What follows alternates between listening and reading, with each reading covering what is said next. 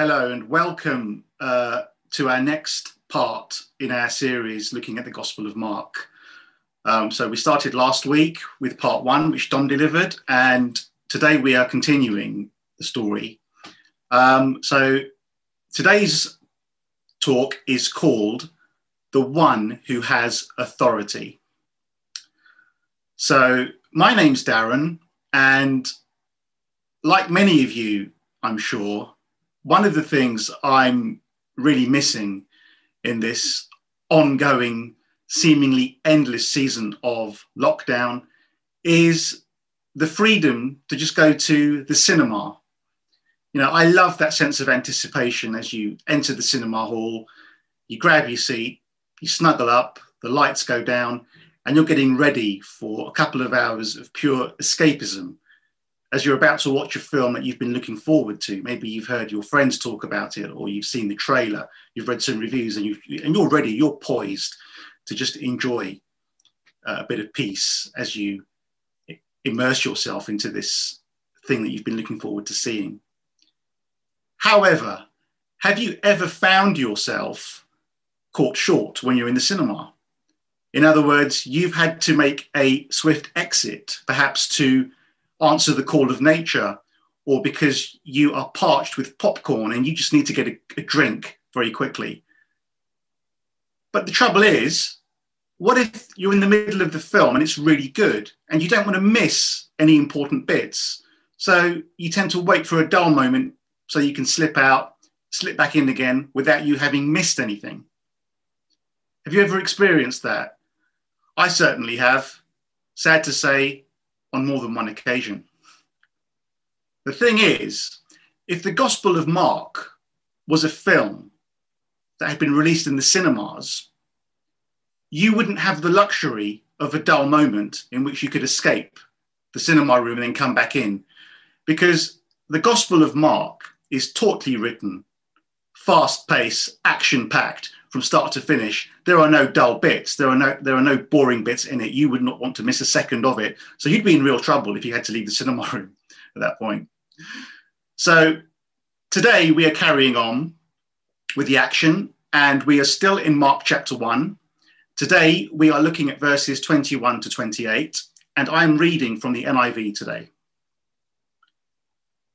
They went to Capernaum, and when the Sabbath came, Jesus went into the synagogue and began to teach. The people were amazed at his teaching because he taught them as one who had authority, not as the teachers of the law. Just then, a man in their synagogue who was possessed by an evil spirit cried out, "What do you want with us, Jesus of Nazareth? Have you come to destroy us? I know who you are, the Holy One of God." "Be quiet," said Jesus sternly. "Come out of him." The evil spirit shook the man violently and came out of him with a shriek. The people were all so amazed that they asked each other, "What is this? A new teaching, and with authority. He even gives orders to evil spirits, and they obey him." News about him spread quickly over the whole region of Galilee. So as mentioned, the title of today's talk is The One Who Has Authority. But what is authority? A dictionary definition is the official power or right to give orders, make decisions, and enforce obedience, having presence and the ability to command or influence. Now, have you ever heard anyone teach with authority? What stands out about someone who does that? What sets them apart from people who don't have authority? In the case of a teacher who teaches with authority, you could say they have knowledge, position, and presence. So knowledge. A teacher can't teach somebody about something they don't know about. A driving instructor couldn't teach you to drive unless they knew how to drive a car themselves. Position. A teacher with authority would need to have a recognized status. They would need the authorized right to be able to teach. And they would need presence. Their words would have to carry weight and have real impact. Now, In verse 22 of the passage we've just read, it said, "The people were amazed at his teaching because he taught them as one who had authority, not as the teachers of the law." So clearly there was a difference between the way Jesus was teaching and the way that the teachers of the law were teaching. Now, the teachers of the law may well have had knowledge. They may have understood the old writings and texts. They may have had position. They may have been recognized as teachers of the law. They may have had presence. They may have had fancy robes and standing in the synagogues and in their communities, but they didn't have the same authority as Jesus. So what set Jesus apart from the teachers of the law? Well, the simple answer is that Jesus was a king, and not just a king. He's the King of Kings, the Lord of Lords. He's the anointed Son of God, the Prince of Peace, the Messiah, the Holy One. He's on a whole different level of authority, and the people could recognize that. They could see just the way he was speaking and his demeanor. There was something very different about him. He was on a far higher plane than anybody else, and they recognized it. He is the King. He is this anointed Son of God, the Holy One. So we could just end it there, couldn't we? Jesus has authority in a way that no one else does. But let's spend just a few moments looking at some of those other aspects: knowledge, position, and presence, because Jesus had all of these things in abundance. So let's start with knowledge. So we know that Jesus had great wisdom and knowledge, even from a child. In the book of Luke, chapter 2, verse 46, during the feast of Passover, when Jesus is absent from his parents for 3 days and they go looking for him, they find him in the temple courts debating with the teachers of the law. It says in the scripture, they found him in the temple courts, sitting among the teachers, listening to them and asking questions. Everyone who heard him was amazed at his understanding and his answers. So Jesus is at the age of 12 here, and people are amazed at his understanding and his wisdom. How did he know so much at such a young age? Well, again, in the same book of Luke, chapter 2, but in verse 40, a few verses earlier, it says, "The child grew and became strong. He was filled with wisdom, and the grace of God was upon him." So he was filled with wisdom, and the grace of God was upon him, even at a tender age. And throughout his ministry, Jesus often referred to the law of Moses, the prophets, and the Psalms. Jesus was intimately acquainted with all the laws and all the old scriptures. And significantly, when he was tempted in the desert by Satan, Jesus quoted Deuteronomy to him. He actually used scripture as a weapon to combat the attacks of the enemy, so Jesus was really modeling behavior here that we can really emulate by getting hold of scripture and using it as a weapon, which in Ephesians 6 declares that the word of God is the sword of the Spirit. See, the Bible is not just a book, it's a sword of the Spirit. It's the living word of God. It's God speaking to you, God speaking to me. It is the most powerful, impactful thing ever written on earth, as we'll come to the impact of the words. So Jesus had knowledge. He also had position. So as mentioned, Jesus is the King of Kings and the Lord of Lords, but he knows it. He absolutely knows it and isn't afraid to declare that. In Matthew 28, verse 18, Jesus says, "All authority in heaven and on earth has been given to me." Not some authority, not just a bit of authority, all authority in heaven and on earth has been given to me, he declares. And in John 14, verse 6, one of the most famous verses in the Bible, Jesus declares, "I am the way, the truth, and the life. No one comes to the Father except through me." Now, that would be the most audacious thing to say if it wasn't true. I mean, it's been stated before that Krishna said he could show you the way. Buddha said he could enlighten your knowledge of the way. But only Jesus said, "I am the way." Jesus had the authority to declare that. He had position, and he was secure in that position. He knew who he was. He absolutely knew and was not afraid to declare it. So he had knowledge, he had position, and he had presence. You know, as mentioned, the Bible being the sword of the Spirit. If you look at the Bible, it's just one book, big book, admittedly.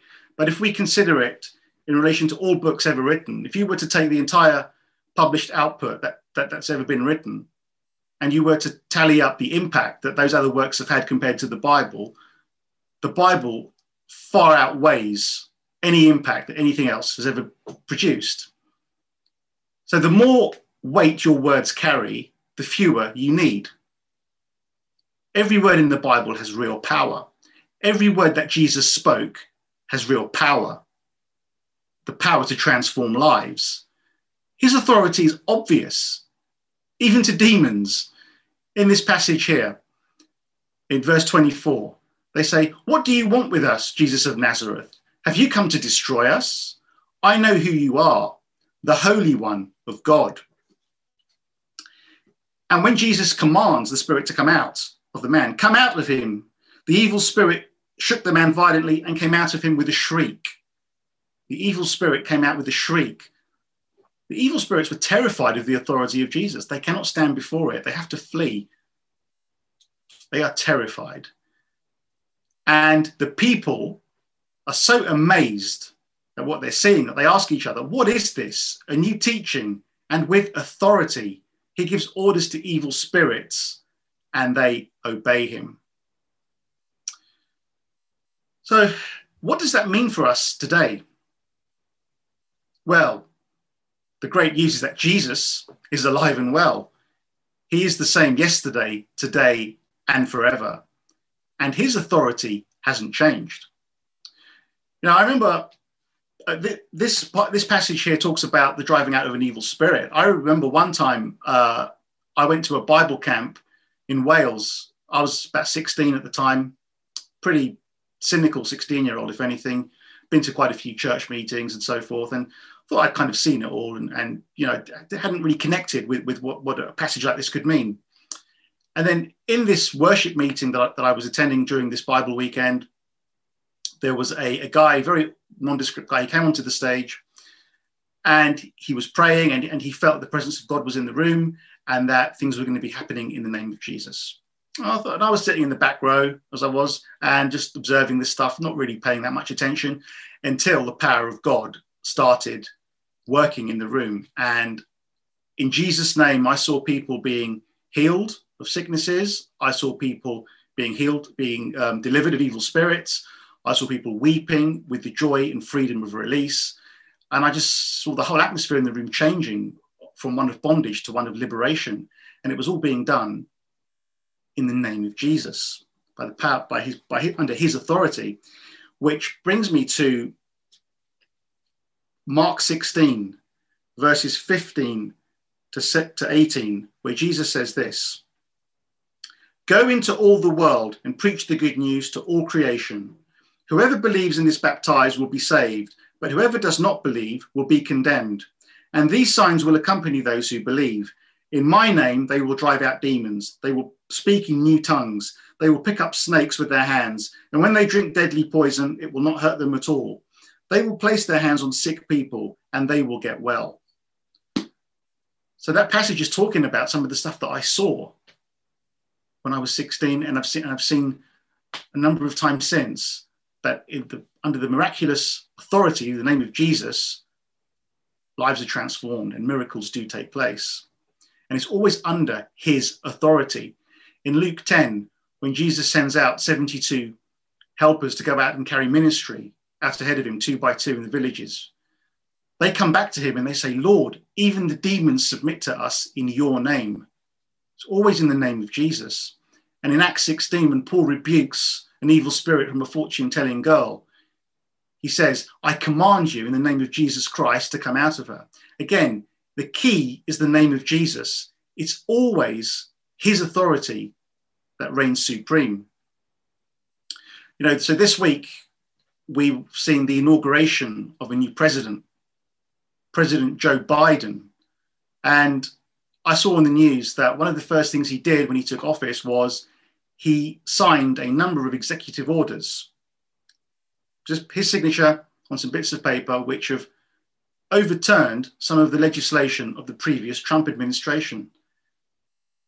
As the president, his name carries such weight, such authority, that all he needs to do is sign his name.